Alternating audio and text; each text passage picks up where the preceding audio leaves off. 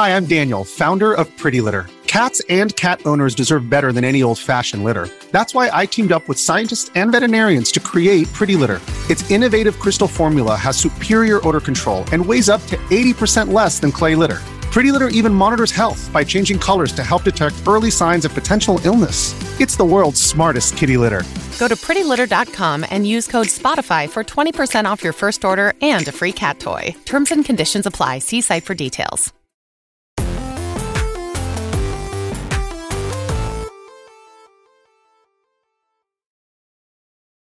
What's up, gamers? Welcome to Kind of Funny Games Daily for May 24th, 2022. I am your host, Mohsen. Joining me is the Rogue One, Gary Witter. Gary, how are you doing today? I'm good. I'm excited. May 24th, Batman Fortress issue number 1 is in stores today. Yeah. Reviews are good. I'm excited. I'm very excited. Yeah, I'm excited to. I'm gonna pick it up and read it tonight. I love it. As a huge Batman fan, I'm excited to sit down and check it out. Do you want to give people the quick elevator pitch on what is going on in the world of Batman in Fortress? Yeah, there's been a strange kind of alien attack on Earth. All global power and communications have been disrupted. Superman is nowhere to be seen, so Batman has to figure out a way to tackle a superhero level threat without any superpowers of his own. It's fun. The first issue is basically him kind of running around cleaning up a crime wave in Gotham City because all the power's out. The police can't do anything. There's no 911. Radios are down. There's been a mass breakout at Arkham Asylum. You know, all your favorites are on the streets, and it's just a good old classic kind of Batman comic, kind of fighting crime on the streets of Gotham. But then at the end, there's a hint that it's going to go to some weird places: Justice League, aliens, Superman, all kinds of cool stuff. So yeah, it's been a lot of fun to do. Yeah. I love those issues or those arcs where it's almost like a reminder of why Batman is just so damn cool. And that setup sounds exactly like, hey, we're going to give you a crash course on why this dude is awesome. Yeah, a little bit of Batman 101. Yeah, exactly. I love that stuff. I'm super excited to read it. Yeah, I'm excited to hear what you think. And there's a lot of comic book fans at Kind of Funny, so I'm interested to hear what all you guys think when you've had a chance to get your hands on it. I'm super excited as well because I just got an amazing delivery. This is a little plug, but last time I was here, I was doing a show with Tim, and everyone noticed because I was in the middle of some spiel, and then I've been using this Razer laptop for a really long time, and it just died. Like every now and then, just crashes. It crashes, and everything goes black. The screen goes black, and I just have to wait for it to recover its display drivers. It's an old Razer laptop, and I was just waiting there, and Tim had to pick up the kind of slack for me, and I talked about it. And this is the power of Kind of Funny. Apparently, someone from Razer was watching as it was happening, and they were they DM'd me and they were like, that sucks. We're going to get you a new Razer laptop so that you can do this show. So what do you got? I got it. What is it? Is that the 14? 14, yeah. Blade 14. I hear that's a good one. The Razer Blade 14-inch. Yeah, Blade 14-inch. It's got I believe it's got a 2070, a 3070, I believe it is. I have the 17-inch with a 3070, and that thing is really nice. Yeah, it's got a 3070 in there, and I turned it on and I played with it a bit yesterday, and I was like, oh my god, this is incredible. After using my old Razer and really struggling through it, they sent this one, and I started it. I was like, I cannot wait to be able to open documents and not have to watch as it crashes constantly. So big shout out to Razer for hooking me up. It's funny. I have a whole weird thing with gaming laptops. When I was editor of PC Gamer back in the day, the idea of a gaming laptop or even any kind of PC laptop was kind of a joke. Like back in the mid 90s, there were these giant, like a Toshiba suitcase basically. Luggage. And it was maybe you got a Pentium 60 in there or something. It was $10,000 for this ridiculous thing. And then over the years after I left PC Gamer, I kind of got more into console gaming, and I still played PC games, but on a desktop PC. And the whole PC gaming laptop category was something I was intellectually aware of, but never really had been exposed to. And then I got my hands on that 17-inch Razer Blade, and I played games on it for the first time. Holy shit! This is a proper PC. Yeah, it runs games every bit as well as you would want to. Just amazing. My eyes have been open totally to that. Yeah, I think I'm very similar. I've got my desktop PC, but the first gaming laptop that I actually got was the Razer GeForce RTX 2070 model, which is from 2019 or 18. And the thing I loved about it was it just looked like a normal laptop. The thing I hated about gaming laptops is they had to try and look like they were something like Optimus Prime shout out. like or Right. after a bad curry or something. And like it's fucking now they're just like slick, like, and I think it's Razer that are mainly doing it. Like I'm in the same way that I try and buy like Volkswagens if I'm ever buying a car. I'm now like if I'm buying a laptop for gaming, it's going to be a Razer one. I like the Razer ones. Aesthetically, I like the Razer ones because again, apart from those little green accents, they are just like a little black slab, right? But there are definitely other laptops out there that still do what you're talking about. I think they draw way too much attention to themselves. They're trying to look like something from the future, and that's not even talking about where the desktop category's gone. The RGB thing. I don't know where you stand on the whole RGB thing, Tam. I actually kind of like it, but I do think it's gone too far. Like it's time to rein some of that shit back in. It is, yeah. It's become a bit much to the point where I don't know. It feels kind of garish now. I think we've reached the point with RGBs that we reached with flame decals on cars and even clothing at a certain point. Like it's like at some point everyone was like, "That's pretty cool. There's a fire in your car," and then it became very, very like gauche and very like fucking. This is disgusting to look at, and I think we're rapidly reaching it with, or we've reached it with RGBs on computers. I'm just like, I just want it to play video games quietly. You know what I'm saying? I'm glad that the console market hasn't succumbed to that. Can you imagine if like the next range of Xboxes and PlayStations look like fucking cars from Fast and the Furious, like PCs do now with all the underlights and like, fully programmable RGB, and they all look like these kind of hollow cubes from the future or whatever. I don't know why PC gamers are so upset. I see it all the time on my Instagram because I follow like some PC stuff on Instagram. So the algorithm suggests me all this stuff, and it's always like, check out this awesome build, and it's like, oh my god, are you kidding me? It's like. Well, I think it's because they like make it the center of like a room, right? Where it's like, for me. I think like if I'm creating a gaming space, I want it to be like as minimalist as possible, and I kind of don't want it to look like a gaming space, if you know what I mean. And whereas most people are like, all right, I need to make this look like I'm in a spaceship, and I cannot. Deal I know with that. some of these, like you're right. They put the PC there, and then they build out the whole room. The whole aesthetic of the room is designed to kind of match the PC. Yeah. And there is definitely like. It's an aesthetic. It's a thing. Like if you're into it, like you can do it. Some people do it really well. Like if you like that sort of thing, yeah, that's really well executed. But I don't know. It's a little too much for me. It's too flashy. Yeah, for me as well. Today's stories include a Call of Duty Modern Warfare 2 release date, unionization in the games industry taking a big step forward, Pac-Man in Fortnite, and a Dragon's Dogma anniversary, and much more, because this is Kind of Funny Games Daily, where each and every weekday at 10 a.m. live right here on twitch.tv/kindoffunnygames. You can get the nerdy news and all that kind of business shoved down your eyeballs and in your ears and that kind of stuff. If you are watching live, you can correct us when we get stuff wrong by going to kindoffunny.com/you're wrong. If you don't want to watch live, you can watch later on youtube.com/kindoffunnygames, roosterteeth.com, or listen later on podcast services around the globe by searching for Kind of Funny Games Daily. Remember to use Epic creator code KindofFunny on Epic Store and Epic in-game purchases like Rocket League and Fortnite, and that will help support Kind of Funny. And to be part of the show, head to patreon.com/kindoffunnygames, where bronze members or above get to write in, and silver members or above get the show ad-free along with the exclusive daily post show. Housekeeping, one time I'm going to be a bad game of sweeping. A new episode of the Kind of Funny Xcast is up with Snowbike Mike and one Khalif Adams talking all about what modern sports games are missing compared to the greats of NBA Street and SSX Tricky. I can't believe there's not been an I'm sorry I missed that one. I feel bad as well because Khalif apparently wore his football shirt. Oh no! Because it was a sports thing, and he wanted. I think he wanted to kind of be very sportsy because he knows I'm into sport, like English sports anyway. And I wasn't there. I've actually missed the Xcast for 2 weeks in a row now, and I felt bad that I. Do you know what team he was wearing? He was wearing. I believe it was New York City FC. It's the same people that own Manchester City. It's the light blue. Vibe. Gotcha. I don't know if they're any good. Are any of the teams in the MLS any good? They're all shit, aren't they? But yeah, pretty much. Yeah. You can check that podcast out on youtube.com/kindoffunnygames or podcast services around the world by searching for Kind of Funny Xcast. Screencast is popping off in a big week. Later today, they're going to have the team, or by now you should be able to see the team's reaction on the Mission Impossible trailer and the review of Chip and Dale Rescue Rangers.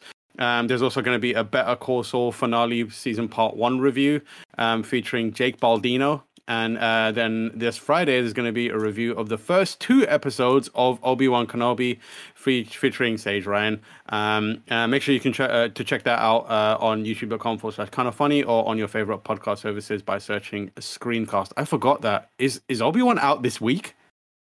Damn. Yes. That's wild. Yeah, and they're doing 2 episodes, I believe.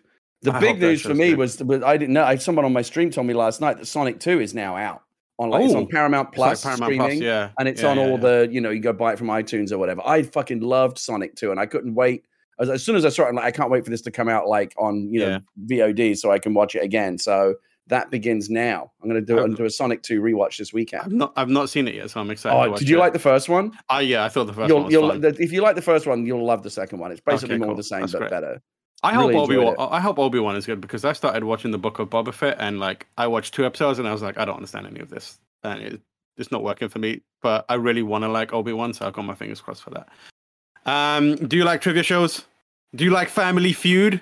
Well, the Gamecast Bless Who post show has recently introduced a new game called Kinda Feudy, and that is a lot like Family Feud, but for video games. Quick UK shibboleth for you. You'll know this, Timur. You're from the UK. So Family Fortunes. Yeah, of course. Family Fortunes in the UK. The great Les Dennis. The great Les Dennis. Oh god, I used to love watching that show so much. Hollywood Squares in the UK. Oh yeah. No, I'm asking you. What's it called in the UK? Hollywood Squares. What was it called? Oh, it's gone out of my head. I don't know. It's gone. Celebrity Squares. Celebrity Squares. That's the one. It's so simple as well. I forgot about it. What is the one? I can't remember. What is the one where they had loads of screens and they were going up, cascading? In a on a that was the it was the $25,000 pyramid. In the UK it was the Pyramid Game. The Pyramid Game, and you had to run up and down these steps and press the buttons on. Oh no, that's TVs. Something else. I can't remember what it was called. Crap, it's gonna be stuck in my head. But I think that was another Les Dennis joint. It might have been a Barrymore joint. I think it might have been a Barrymore joint. Actually. Oh, it might have been Strike It Lucky. It might have been Strike It Lucky. Yeah, Strike It Lucky is probably Strike It Lucky. Oh, that was a good show. I was watching recently episodes of Supermarket Sweep again on my phone, just in bed. The Dale Winton version? Yeah, the Dale Winton version. Oh my goodness. So good. Sometimes I'll get nostalgic for being, or I'll feel homesick and I watch either game shows or there's this, I think I mentioned it before, there's a guy who just walks around London. And it's always areas that you will immediately know. And he's doing history tours of all that stuff. And I'm like, oh, cool. And I know, the funny thing is I might have mentioned this before, but I recognized him immediately because I walked past him a few times while I was in London and he would be recording on his phone and speaking. Oh, weird. And I was I remember at the time thinking, I wonder what that guy's doing. And then all these years later, I find him on YouTube and I'm like, that's what he was doing. Who would have known? That's funny. Small world. But yeah, so Kinda Feudy. The team needs some help. Over on Blessing's Twitter is a link to a Google form where you can submit answers to the Kinda Feudy questionnaire to make your voices heard and help determine the answers. So get over there and help him out. Thank you to our Patreon producers. I seem to remember I did a trivia game with Greg on Kinda Funny once and I wiped the floor with him. Oh, I think it might be time to run it off back. More than he could chew that day, let me tell you. Greg often does that, but he'll never learn, so you'll probably be able to do it again soon. Thank you to our Patreon producers, Anonymous and Fargo Radio. Today we are brought to you by MeUndies, but we'll tell you about that later. For now, let's begin with what is and will forever be the Roper Report. It's time for some video game news. We've got 5 stories today. A baker's dozen. Thank you, Kevin. You're welcome. Hot off the press, short and sweet one. Call of Duty Modern Warfare 2 is releasing on October 28th. That is coming from the number 1 video game website in the world, of course, GameSpot.com, written by Steve Watts. Activision has revealed the release date for Call of Duty Modern Warfare 2 in a new trailer showing off various pieces of character art. The sequel is coming on October 28th, 2022. The trailer debuted the date in unusual fashion, showing pieces of character art on tanker ships and shipping containers, all building to the image of the fan favorite character Ghost. When all the pieces come together. The trailer also teased appearances from Captain Price, John Soap McTavish, Kyle Gaz Garrick, and a new character, Mexican Special Forces Colonel Alejandro Vargas. Those characters all make up Task Force 141. This may be setting the stage for the rumored June reveal of Modern Warfare 2, likely to take part in one of the not E3 presentations. We've been calling it not E3 at GameSpot, but also interchangeably using Key 3 as an homage to Jeff Keighley. So you're welcome to use that. Activision has traditionally showed off pieces of its games at the PlayStation or Xbox Showcase, but this year there's also Summer Games Fest Live as a potential home for the reveal.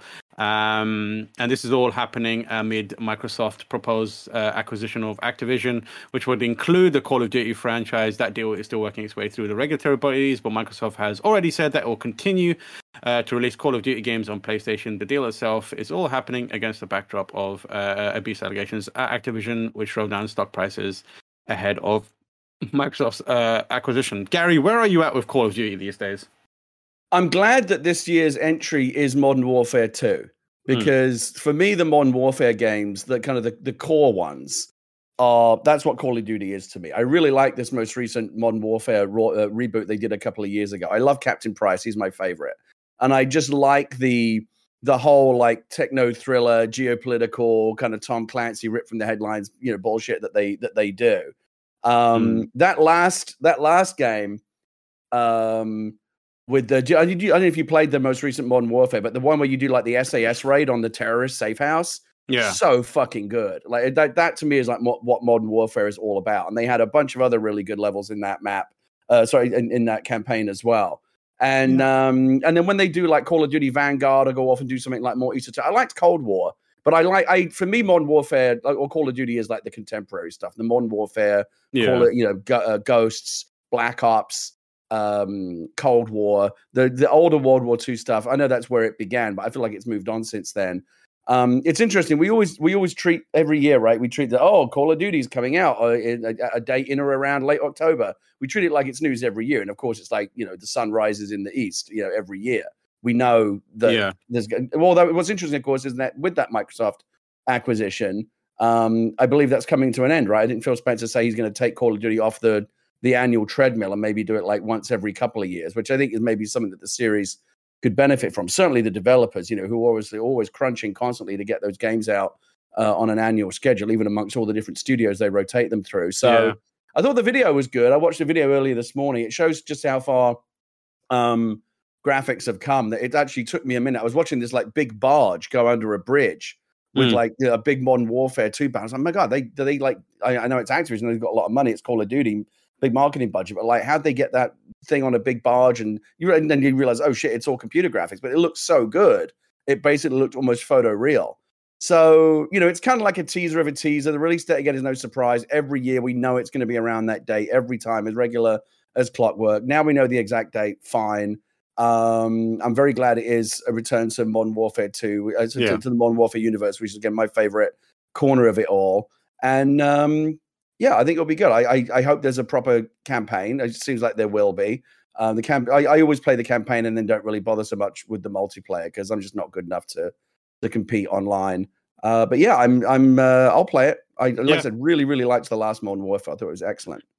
Yeah, I mean, I didn't finish the last Modern Warfare. I think there were some issues with it. That there was a little controversy around it, which kind of, for one reason or other, I was involved with. But there was that whole kind of reworking of history about the Highway of Death. I believe that one was in Modern Warfare. I remember that one. Yeah, that was controversial, wasn't it?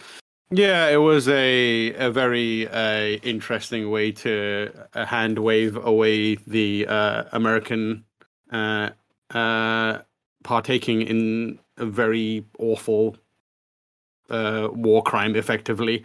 But yeah, and the kind of like response from the kind of director and the creators of it was not very satisfactory. But there were elements of it that I found that quite distasteful, and there's part of the modern Call of Duty, especially the Modern Warfare stuff in this day and age, that I struggle with these days. I hear what you're saying. There's definitely always like, it feels like a guilty pleasure at this point. I do enjoy playing them, but there's also a part of my brain that's kind of going, should you really be enjoying this? Yeah, and like for me, it was the fact that it was There's a genre of kind of like a fiction called that is referred to as propaganda, which is like making cops look great and making cops look cool. That I kind of like I'm aware of, and I feel like there's a version of that exists for the military in video games. And that's not to say like I'm against military stuff in video games. Like I've played the most hours of any game of my lifetime is like Counter-Strike. I love the original Call of Duty games. Like I love the original Modern Warfare. But there was something about that latest Modern Warfare that, coupled with the kind of quite flippant treatment of war crimes and the kind of indiscriminate way you breach buildings and just kill anyone and everyone. Like there's women and children in that building, and right. And you're like, you're not really, and it's all like under the guise of, well, we're the good guys, uncategorically, and there's not really perspective taken there. It left us like quite a sour taste in my mouth, where I think I reached a point where like the superheroism of people with guns on the military kind of, I reached breaking point with it. As much as I think World War II has been overdone, I'm more comfortable playing those because, like, arguably, like the last major war, there was like when there was like inarguably good guys and bad guys, right? Everything since then has been kind of a mess, and it's a bit fuzzier. But like, no one's going to complain about shooting Nazis. Yeah, exactly. I mean, like at the same time, like I'm really interested in checking out Modern Warfare 2. I do, as much as I do feel that way. I also play first-person shooters, and I know that military shooters are a genre that I traditionally have enjoyed, so I'll definitely check it out. I do hope that there's less like, I hope there's a little more nuance to it. I don't know if it's fair to expect nuance from. I think they tried with that most recent one. Yeah. They were trying to make it, less about, we're the kind of the police of the world, and we've got to go sort out the brown people are acting up again. Like it used to be that reductive, right? And I think they are trying to get away from that. And I think they have a responsibility to, because we're all becoming more politically and socially aware, and games are art, and art is political, whether you like it or not. I know people always like to complain about that, but it just is the way it is. Fucking grow up. Yeah, for me, the interesting thing with the Highway of Death thing was it was a very real thing that happened. Like, and like they presented it almost as like, hey, we're looking at real world events. We want to bring this kind of level of realism and make it gritty, and we want to present it so it's it feels ripped from the headlines almost. And then they kind of tweaked some of the bit players to offload blame from themselves or like America onto another nation, where it's like, and if there's a group of people that are coming at this and don't have the context, they wouldn't be able to identify the fact that it was America that perpetrated that war crime or took part in it, and they walk around, their now worldview is it was Russia that did this and not America. And for me, when I interviewed the director, I was like, do you not have a responsibility to accurately portray it? And do you not feel that by changing some of the parameters, you've now rewritten history to a degree?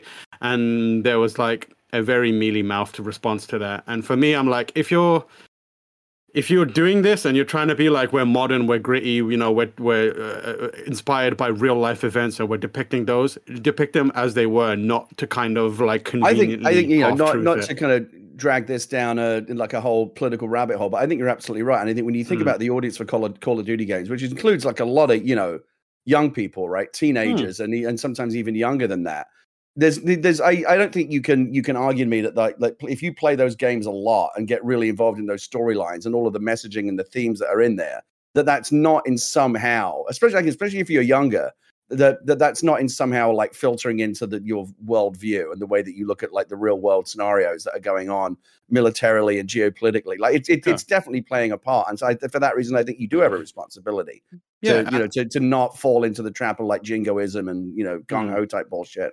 And there's a very real reason why various militaries have a vested interest in video games. There's a reason why the America's Army exists. There's a reason why they like advertising on places like Twitch, and there is to a degree a pipeline from video games, at least in terms of like PR and kind of like your understanding of the world from video games and what people take away from it to real life. And I think there is a responsibility there. But at the same time, I look at this Modern Warfare 2 release, and they're focusing on the characters here, like, you know, Gaz and Price and that kind of stuff. So maybe it is going back to you know, the days of we're not trying to depict the real worlds. We're just taking these larger than life figures and James Bonding and Ethan hunting them all up so that we can have this bombastic superhero Michael Bay style story. In which case, I'm like, okay, cool. If you're like creating a clear delineation there,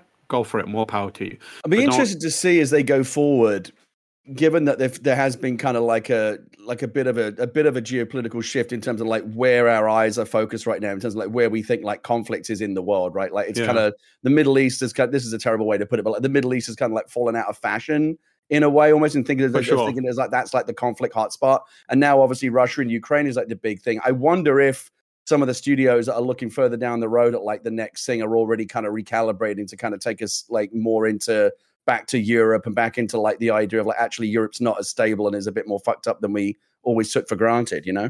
Yeah, I wouldn't be surprised to see that is the case. It's just a matter of like, given the timing and like the production cycles and that kind of stuff, like, is it going to be kind of, how is it going to be in terms of the global landscape when many years down the line, or even like next year, like where are we going to be at with the real world conflict versus the game conflict? Are we going to be like, is it going to be outdated, for want of a better phrase? Right. That was the thing with the Middle Eastern one. Like there's, you know, a lot of time and effort has gone into ensuring that people only see the Middle East as a place for war, whereas that's quite different for Europe. And because of the way they approach the Middle East has always been a relevant battleground for these kind of things, whereas Europe feels like they're less. It's less likely to remain that kind of like setting that is always giving for these kind of games. So we might get one or two games that are set in that kind of conflict before it goes back to the Middle East, I suspect. Yeah. But moving on to another story coming from the number 2 video game website in the world is, of course, GameSpot.com, written by Eddie McCouge. Call of Duty devs vote to form the US's first union at a major games company. A group of quality assurance testers at Call of Duty developer Raven Software has voted to create one of the first video game unions in the United States, and the first at a major studio in the country. 22 staffers at Raven Software voted, and the motion passed 19-3. The group, known as Game Workers Alliance, can now move ahead with contract negotiations with management at Activision Blizzard. It's not immediately clear what specific terms the group is seeking. The Game Workers Alliance said in a statement to The Verge, "Our biggest hope is that our union serves as inspiration for the growing movement of worker organizing at video game studios to create better games and build workplaces that reflect our values and empower us all. We look forward to working with management to positively shape our working conditions and the future of Activision Blizzard through a strong union contract." In December 2021, QA workers at Raven went on strike. Some QA testers were later shifted to embedded jobs within other departments at Raven. Labor expert Tom Smith told Polygon that this was nothing more than a tactic to try and stop Raven QA from organizing. Activision Blizzard later announced that it would convert 1,100 temporary workers across the company to full-time and increase their pay to at least $20 per hour with eligibility for bonuses and benefits. A spokesperson for Activision Blizzard told GameSpot, "We respect and believe in the right of all employees to decide whether or not to support or vote for a union. We believe that an important decision will impact the entire Raven Studios of roughly 350 people should not be made by 19 Raven employees." That's what they said. In December 2021, workers at the small North American studio Vodio Games formed a union. So, this is a momentous occasion for the video game industry, the first union at a major publisher, and Activision Blizzard of all of them. What do you make of that, Gary? I was thrilled to see this news yesterday. As you know, I'm a big union fan. I'm a proud member of my union, the Writers Guild of America West. And they're the only reason why I get paid a decent wage to do the work that I do. They're the only reason I have decent health insurance in a country where it's very hard to come by. I owe my union a lot, and I pay my dues proudly. And I'm not going to go on a big like political rant, but I do strongly believe that unions are the only answer, the only solution to, you know, the little guy, the worker. getting pushed around and bullied and mistreated by, the captains of industry and the masters of the universe, the billionaires that don't give a fuck about them. Apes together strong, right? It's the only way, right? You have to collective action is really the only way. You can't. It's like you can't. It's like NATO, right? You can't. An attack on one is an attack on all. If you bully one worker, you bully all of us. And one worker walking out doesn't mean anything, but all of us walking out together, you've got a fucking problem. And so unions historically, I think, are a brilliant idea. They're an absolutely massively necessary and important kind of social counterweight to all the power being with the rich. It's the only way to balance it out, and I think it's long overdue in the video game industry. I'm so glad to see this happen. It's obviously only a small unit. It's one part of one company, right? It's the Q&A department at Raven, but like you're right, this happened right in the belly of the beast, right in the center of Activision Blizzard, one of the which has worked so hard and fought so aggressively to stop unionization from happening, because they know once that power imbalance starts to even up a little bit and all of the chips aren't on their side of the table, it's not going to be as fun for them. So I understand why, from their own kind of greedy, selfish point of view, the likes of Bobby Kotick and Bezos and Elon Musk and all these motherfuckers don't want unions inside their companies. But this just happened recently, right? One of the first unions at a warehouse in Amazon in New York. Yes. It's happening. We're starting to see more and more of it.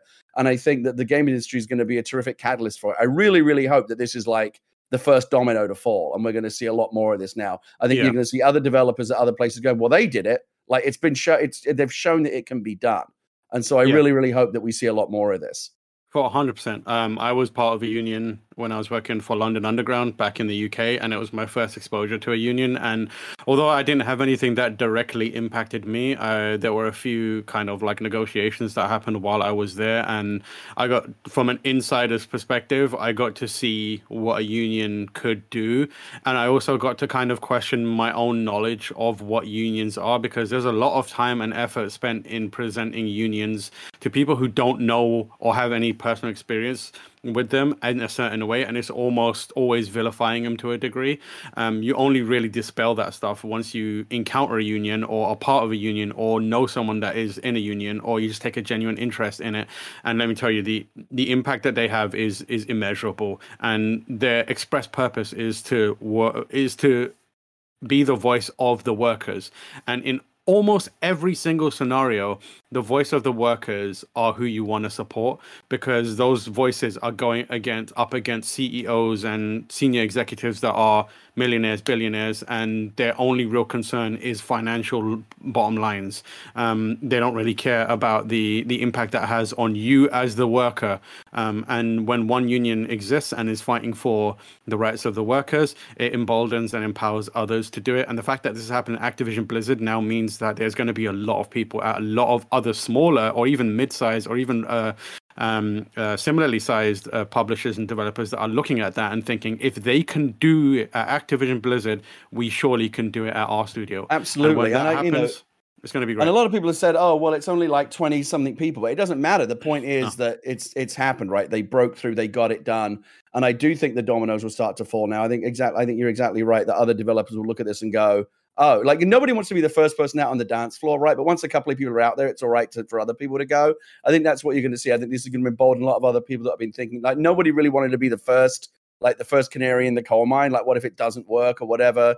But now it's, I'm very, very pleased and happy for the employees at Raven who had the guts to kind of make themselves like the first real test case here, and they've won it.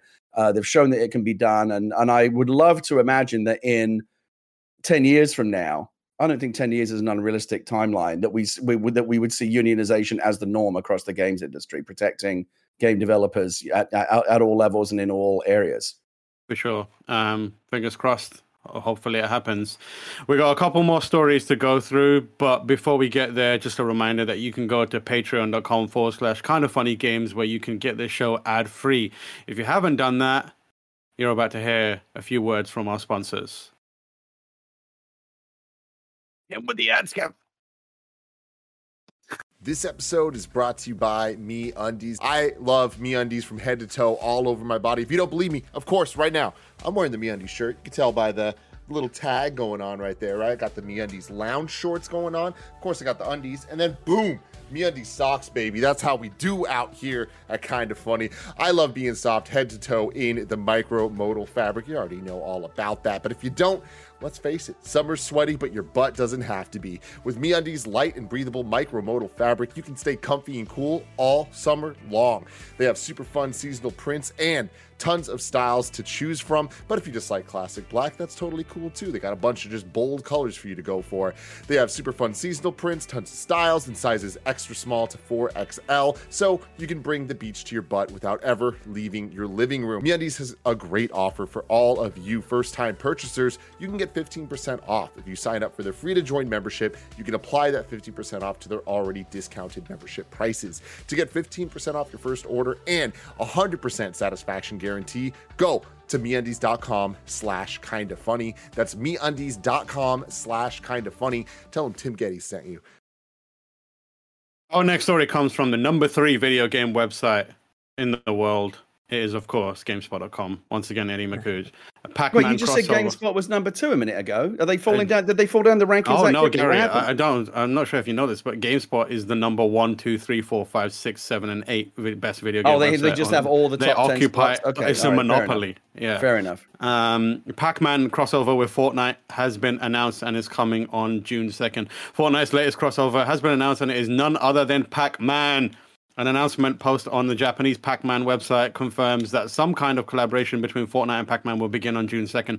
The website, translated by VGC, says items with the Pac-Man motif will be available in Fortnite starting June 2nd. Whether or not there will also be a Pac-Man skin in Fortnite remains to be seen, however. Fortnite, an online game marketed and distributed by Epic Games, and Pac-Man have decided to collaborate, the announcement says. Pac-Man motif items will be available.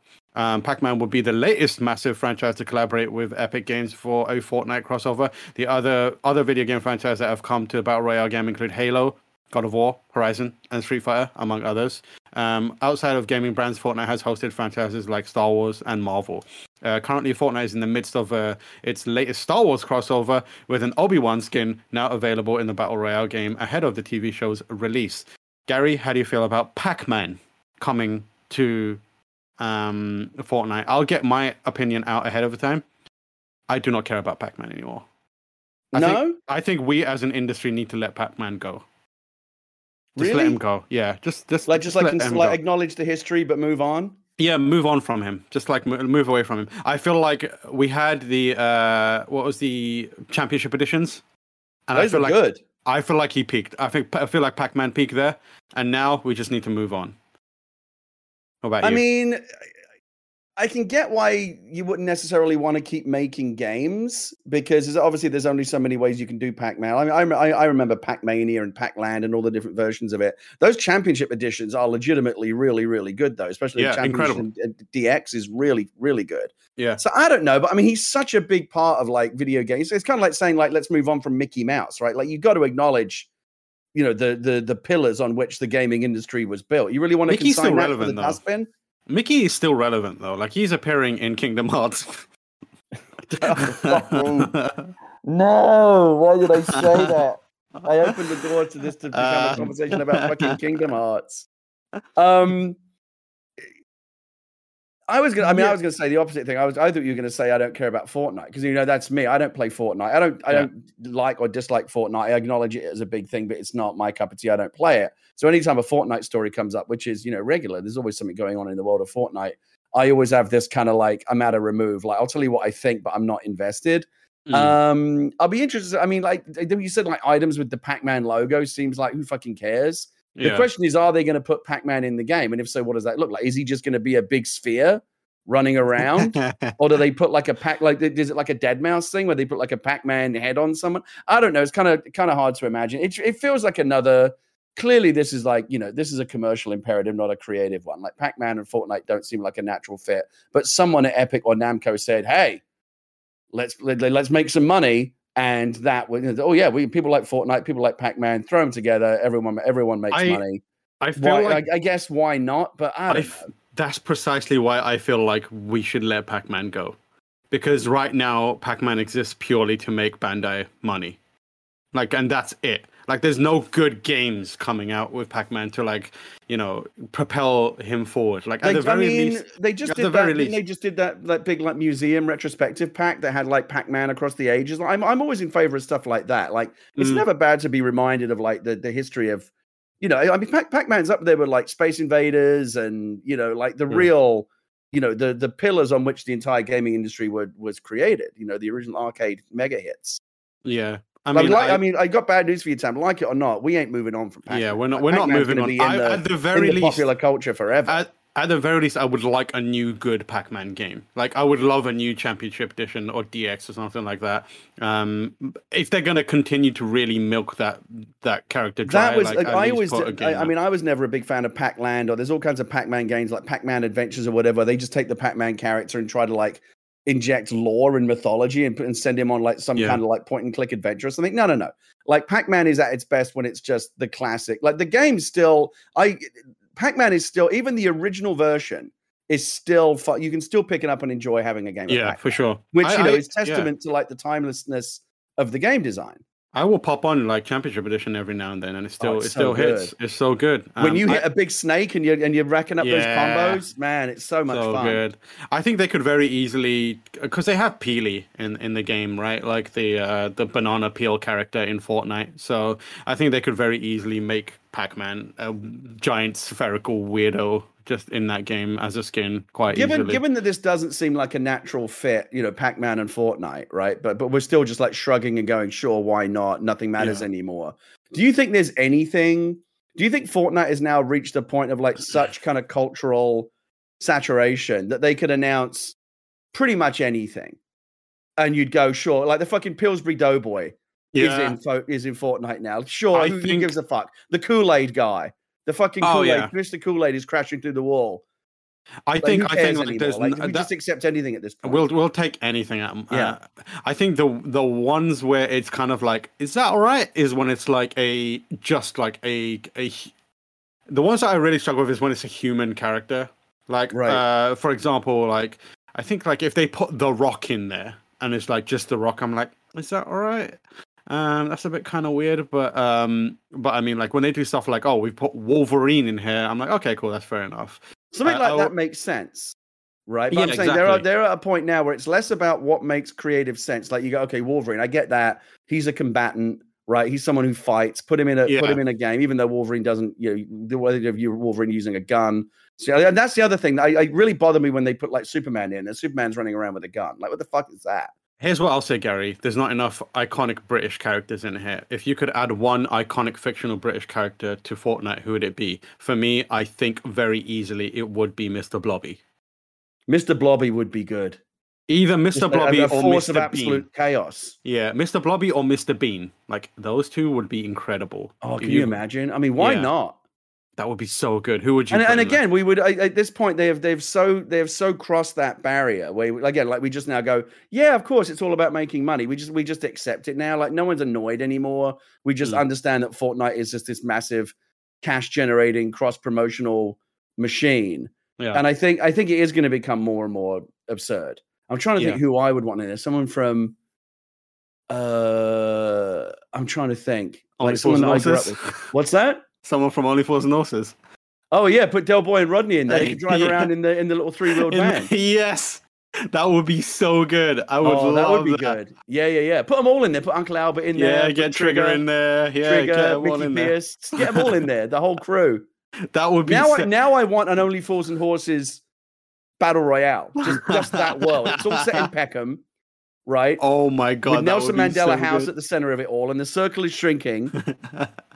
Oh, I would love that. Oh my god, that would be so. The circle is the fog from the Batman and Robin episode. Oh yeah, and they're running out of the fog. It makes total sense. Oh god, there you go. Epic. If you need anyone to put together some ideas for we can do it for you. If anybody wants the Only Fools and Horses battle royale, let's do it. Next story comes from the fourth best video game website in the world. Gary, wouldn't you believe it? It's GameSpot.com. GameSpot again. Well, I do now because you've explained to me how they have all the spots on the top 10. Yeah, it makes sense now. Written by Darren Bontheus, Final Fantasy 15 was reportedly almost developed by Eidos Montreal. Final Fantasy 15's development process was infamously long, especially when compared to other mainline entries in the series.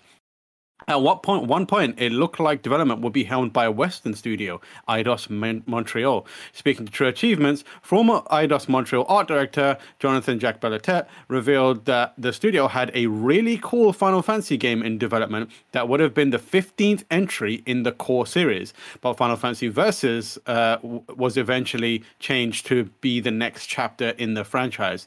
Eidos Montreal brought back Deus Ex. I was the art director on that, Deus Ex Human Revolution. Then I was executive art director on Mankind Divided. Then we tried to do Final Fantasy 15, Jack Belatet said. Then Square Enix decided to bring Final Fantasy 15 back to Japan, which I think was a big mistake, but it's still the truth. Ours was really cool. Final Fantasy 15 was released in 2016, and as of this month have sold 10 million units worldwide across Xbox, PlayStation, and PC. Eidos Montreal, meanwhile, would spend time working on more Deus Ex games, Shadow of the Tomb Raider, and last year's well-received Guardians of the Galaxy. The studio would eventually be sold alongside Crystal Dynamics and Square Enix Montreal to Embracer Group, which has big plans to make good use of all the IPs that it has just acquired. As for Square Enix's RPG franchise, Final Fantasy VII 25th anniversary news is coming, according to the company and producer Naoki Yoshida, who said he'd like to show a new trailer for the newest entry soon. I think that's just a really interesting insight into where Square Enix is at, if you know what I mean. Like at one point they were shopping, or they had brought in a Western studio to work on their biggest franchise. That's fascinating, right? And kind of unheard of. Yeah, I was thinking, like, again, I'm not hugely invested in the Final Fantasy games, so it's hard for me to get inside the head of like that fan base. But I would imagine that the idea of, I mean, I could see the idea of like a Western studio doing a Final Fantasy spin-off. That might be an interesting experiment, like a different take on the universe. But like one of the core games, like a numbered Final Fantasy game, right? 13, 15, whatever, being done by a Western studio. I just imagine that the fan base would be like, no, I mean, there's something inherently Japanese about those games, right? And the idea of like a Western studio trying to emulate that or changing it or westernizing it in some way. I mean, I'm not saying they would necessarily do a bad job. Like if you told me that Insomniac were making a Final Fantasy game, I'd be like, oh wow, like that could be really good because Insomniac only make absolute bangers, right? But at the same time, Final Fantasy it's so much of its identity is just how like Japanese it is, and all of the things that go with like making it kind of culturally and artistically unique to that perspective and coming from that part of the world and informed by that, all of the art and culture of Japan. Like, you know, Japanese games are just different, right? That's what makes them interesting and cool. Like I fucking like Yakuza Like a Dragon, which is one of my all-time favorite games. That game could not have been made by a Western developer, right? It could only have come from Japan. And I think, again, I'm less familiar with the Final Fantasy games, but I know enough about them to know that, again, I don't think those games could have come out of the West. No. And so again, I like the idea of a spin-off. It'd be interesting to see a different take, but like the core Final Fantasy games, I think, and to your point, Tam, I think it's interesting the idea that Square would even consider it. Like, what is that? What are the ramifications of that? You'd think even they'd be like, no, we would never even broken such an idea. I mean, like, it could speak to more of the kind of issues that they had around Final Fantasy 15 than their kind of insight or like their kind of approach to developing Final Fantasy games as a whole. But I would love a scenario where they give Final Fantasy spin-offs to developers outside of Japan, because like you said, I do like the idea of the core titles being developed by a Japanese developer, specifically Square Enix. I think there is an argument to be made for like a freshening up of the core lineage, because in a lot of ways the games have become quite samey thematically, and in terms of character archetypes, you get the same kind of archetypes existing throughout the core entries in those franchises. So maybe there is an opportunity for someone to come in from the outside and kind of mix it up a bit. But I do kind of also think that we need a kind of flagship, or we need a few flagship Japanese games that are unquestionably and unabashedly Japanese about themselves. And we have fewer and fewer of those these days. A lot of like Japanese developers are kind of being influenced by Western media to a degree. But I really hope they do take the approach of allowing third-party developers and partners to work on Final Fantasy. We got a little bit of it with, not necessarily from a Western studio, but a studio outside of their own, with Stranger of Paradise, which, I don't know, I wouldn't say that was a huge success, but it was a game that exists.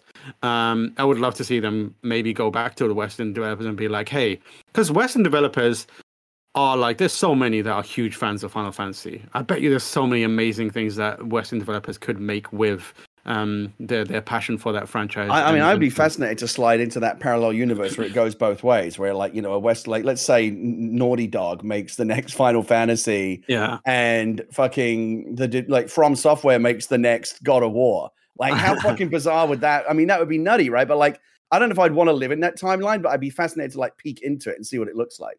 Yeah, I would still, I've said it before and I'll keep saying it until it happens. I would pay good money to give From Software the Legacy of Kain license. They are the perfect developer for it.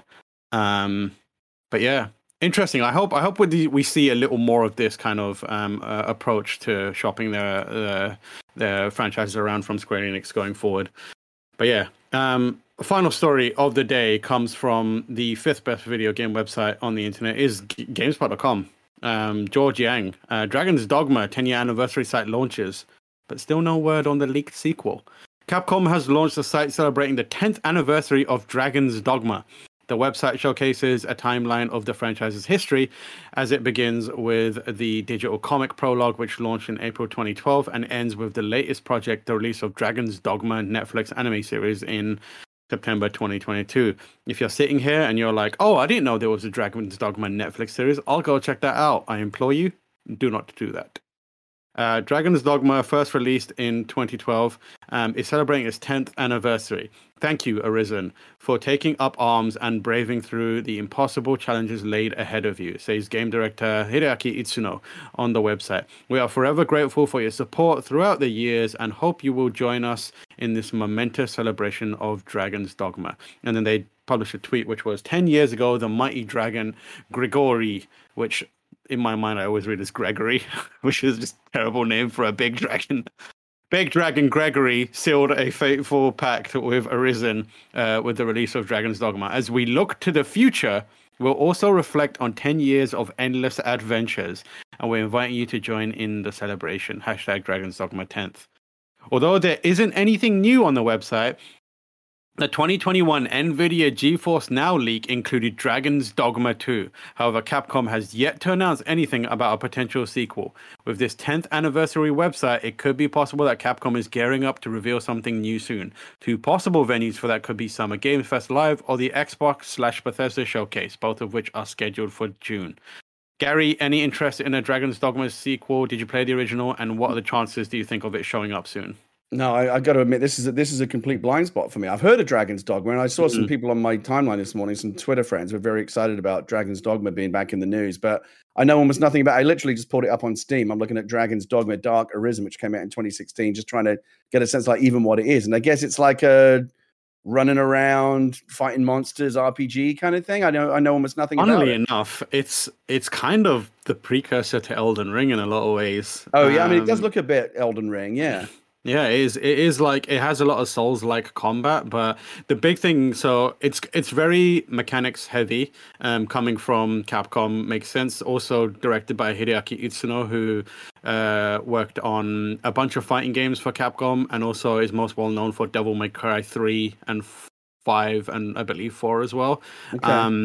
And one of the main things is like this pawn system where you can basically Pawn, P-A-W-N. Oh, okay. Just not checking. Pawn. Where basically you can create this kind of AI companion character and take them out on adventures with you, and they grow. But then you can also send them off to adventure in other people's games. So, like, I could have my pawn, and I could send him to your world to help you out. And by adventuring with you, they would continue to grow. And when they come back to me, they could be more powerful. They may even have like new armor and new stuff like that. So you're like, oh, my little dude went away and did these adventures and came back, and it was really cool system. It was a lot of climbing was important before. It was pre Breath of the Wild, but like you could scale enemies a lot, like climb up to them and like get around them, and it was like kind of Shadow of the Colossus. Yeah, I was going to say, sounds like Shadow of the Colossus. Yeah, it's a very, very mechanically interesting and design interesting game that kind of, it was poised to be something. It felt like a very, very smart, very, very polished proof of concept that they would make good on in another game in a major way, but that second game just never came around.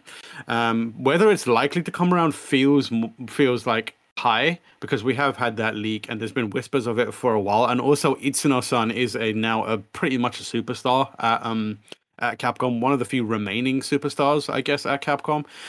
He's like, the Devil May Cry franchise is just killing it, and he's been the director on that. I imagine he's got enough clout to now be like, okay, I've made you a bunch of Devil May Cry games. I've given you like a hell of a lot of like sales off those. I would like to build my own a sequel to this game that I worked on that I love. So I would not be surprised if Dragon's Dogma shows up fairly soon again. Interesting. I hope it does. Eye on it.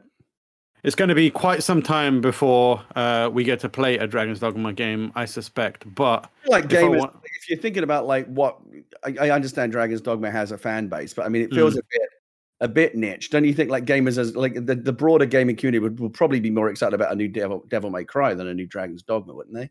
I think so, but I also think that Devil May Cry needs a bit of not a break, but I feel like Devil May Cry is a franchise that benefits of being missed for a bit, if you know what I mean. Like really build up the kind of fervor around it, and then it comes back. And that was kind of a big deal for the latest entry, where they announced it as Devil May Cry is back, and that helped it be a big thing. I think like we don't want to be overexposed to Devil May Cry. And like I feel like I said, it benefits a lot from absence makes the heart grow fonder, and I think that DMC is one of those franchises that really benefits from that. I know, but the games industry hasn't really learned that lesson. That's why we get a new Call of Duty every single year, right? It's like, well, if less is more, think about how much more could be. Yeah, for sure. But I feel like the Devil May Cry games definitely take bigger swings than the Call of Duty games on a year-to-year basis. With what they try and do and how much like effort is required, because you can't just reuse those mechanics. You can to a degree, but people want like an entire new set of. It's like they have to create a new chess every time they put out one of these games. They need to have intricate systems, and it's not as simple as we need to make the pointing and shooting feel good, if you know what I mean. No, I know what you mean. It's like it's like anything. Like when they announced that Star Wars was coming back, with Force Awakens, it was like, oh my god, because it had been away for a long time. Now when they announce another Star Wars thing like every week, it's like, oh, okay, cool. Because we're so saturated with it now that it's not, that scarcity does make it more special. I agree. For sure. Gary, if I wanted to know what's coming to Mom and Grub shops today, where would I look? The official list of upcoming software on each and every platform, as listed by the Kind of Funny Games Daily Show hosts each and every weekday. Kevin? Kevin? Oh dear. Tammy, you're going to have to do it. Yeah, I could hear it there. I could hear it. Oh, here he is. Tam, what is this? Kevin, Gary. You do not have to explain to me anything. I know that you are currently on the surface of the sun, burning up. I was going to say, Gary doesn't watch the stream, so he couldn't hear that the music was going on. Okay, gotcha. But people don't know. You're playing. Yeah, there's a little bit we play. I can't watch the stream because then I'm going to be having two versions of it in my ear with a delay. That's not how it works. That's not how it works. It is how it works. No. I'm sharing a stream to you right now on Discord. Yeah, I see that. Yes, you must have. But I have it muted. Yeah, so there's no need to have it muted. Really? Anyways, it doesn't matter. Also, Tam, sorry, it's been a while since you hosted as the main host, so I never remember who does that. Just because. Oh, okay, yeah. I don't want to butcher the jingle. Yeah, there's very few people. Yeah. But also, I'll listen to the stream from now on. Yeah, can we get some W's in the chat for Kevin, who is currently has like 4 fans pointing at him because it is so hot where he is, but he's putting in the work. It is warm today. It's very warm. He's doing 73 according to my little thingy, which is that's hot. Everyone show some love for Kevin, okay? Out today, we have Crossfire Legion on early access on PC. We got Hard Space Shipbreaker on PC. MX vs. ATV Legends on PS4, PS5, Xbox One, Xbox Series X and S, and PC. And Streets of Rage 4 is now available on iOS and Android. Good game. Check that out. New dates. Streets of Rage 4 and mobile? Yep. Interesting. Okay. Yeah. If you've got a backbone, it will probably work great. New dates, Lord of the Rings Gollum is coming to PS4, PS5, Xbox One, Series S and X, and PC on September 1st, and then later on Switch. No date on the Switch version, but there it is. If you want to know whether that's any good, you can go to GameSpot.com or YouTube.com/GameSpot, where we have previews for it up. And check that out. We're running a bit late, so we're going to skip the reader mail. I'm going to go to You're Wrong real quickly. See what's going on. That's a waste of time as well. I don't know why Greg persists with that segment. Yeah. I mean, like, Gary, you said that, but I looked in there and there was one good one. There's a bunch from Nano here. Nano is always out here trying to tell us that we're wrong about everything. I know, and he falls flat on his face every time. Give me the good one. The good one was from Blobby, and it was Blobby, Blobby, Blobby, Blobby, Blobby. That's honestly the best You're Wrong I've heard in a long time, legitimately. Ever. You truly love to see it. That's about as good as it gets. Yeah. Tomorrow's hosts are Blessing and Janet for Wednesday. Thursday, there's Greg and Tim. And then Friday, Greg and Blessing. If you're watching live on Twitch, after this, there is... what is after this, Kevin? KFW. AFW Funny Wrestling. Sweet. Oh, yes, of course. If you want to watch that stream later, subscribe to youtube.com/kindoffunnyplays. This has been Kind of Funny Games Daily, where each and every weekday live right here on twitch.tv/kindoffunnygames. We run you through the nerdy news you need to know about. We have a Patreon post show for those that are subbed at the silver level of patreon.com/kindoffunnygames. So stick around for that. Otherwise, until next time, laugh and grow fat.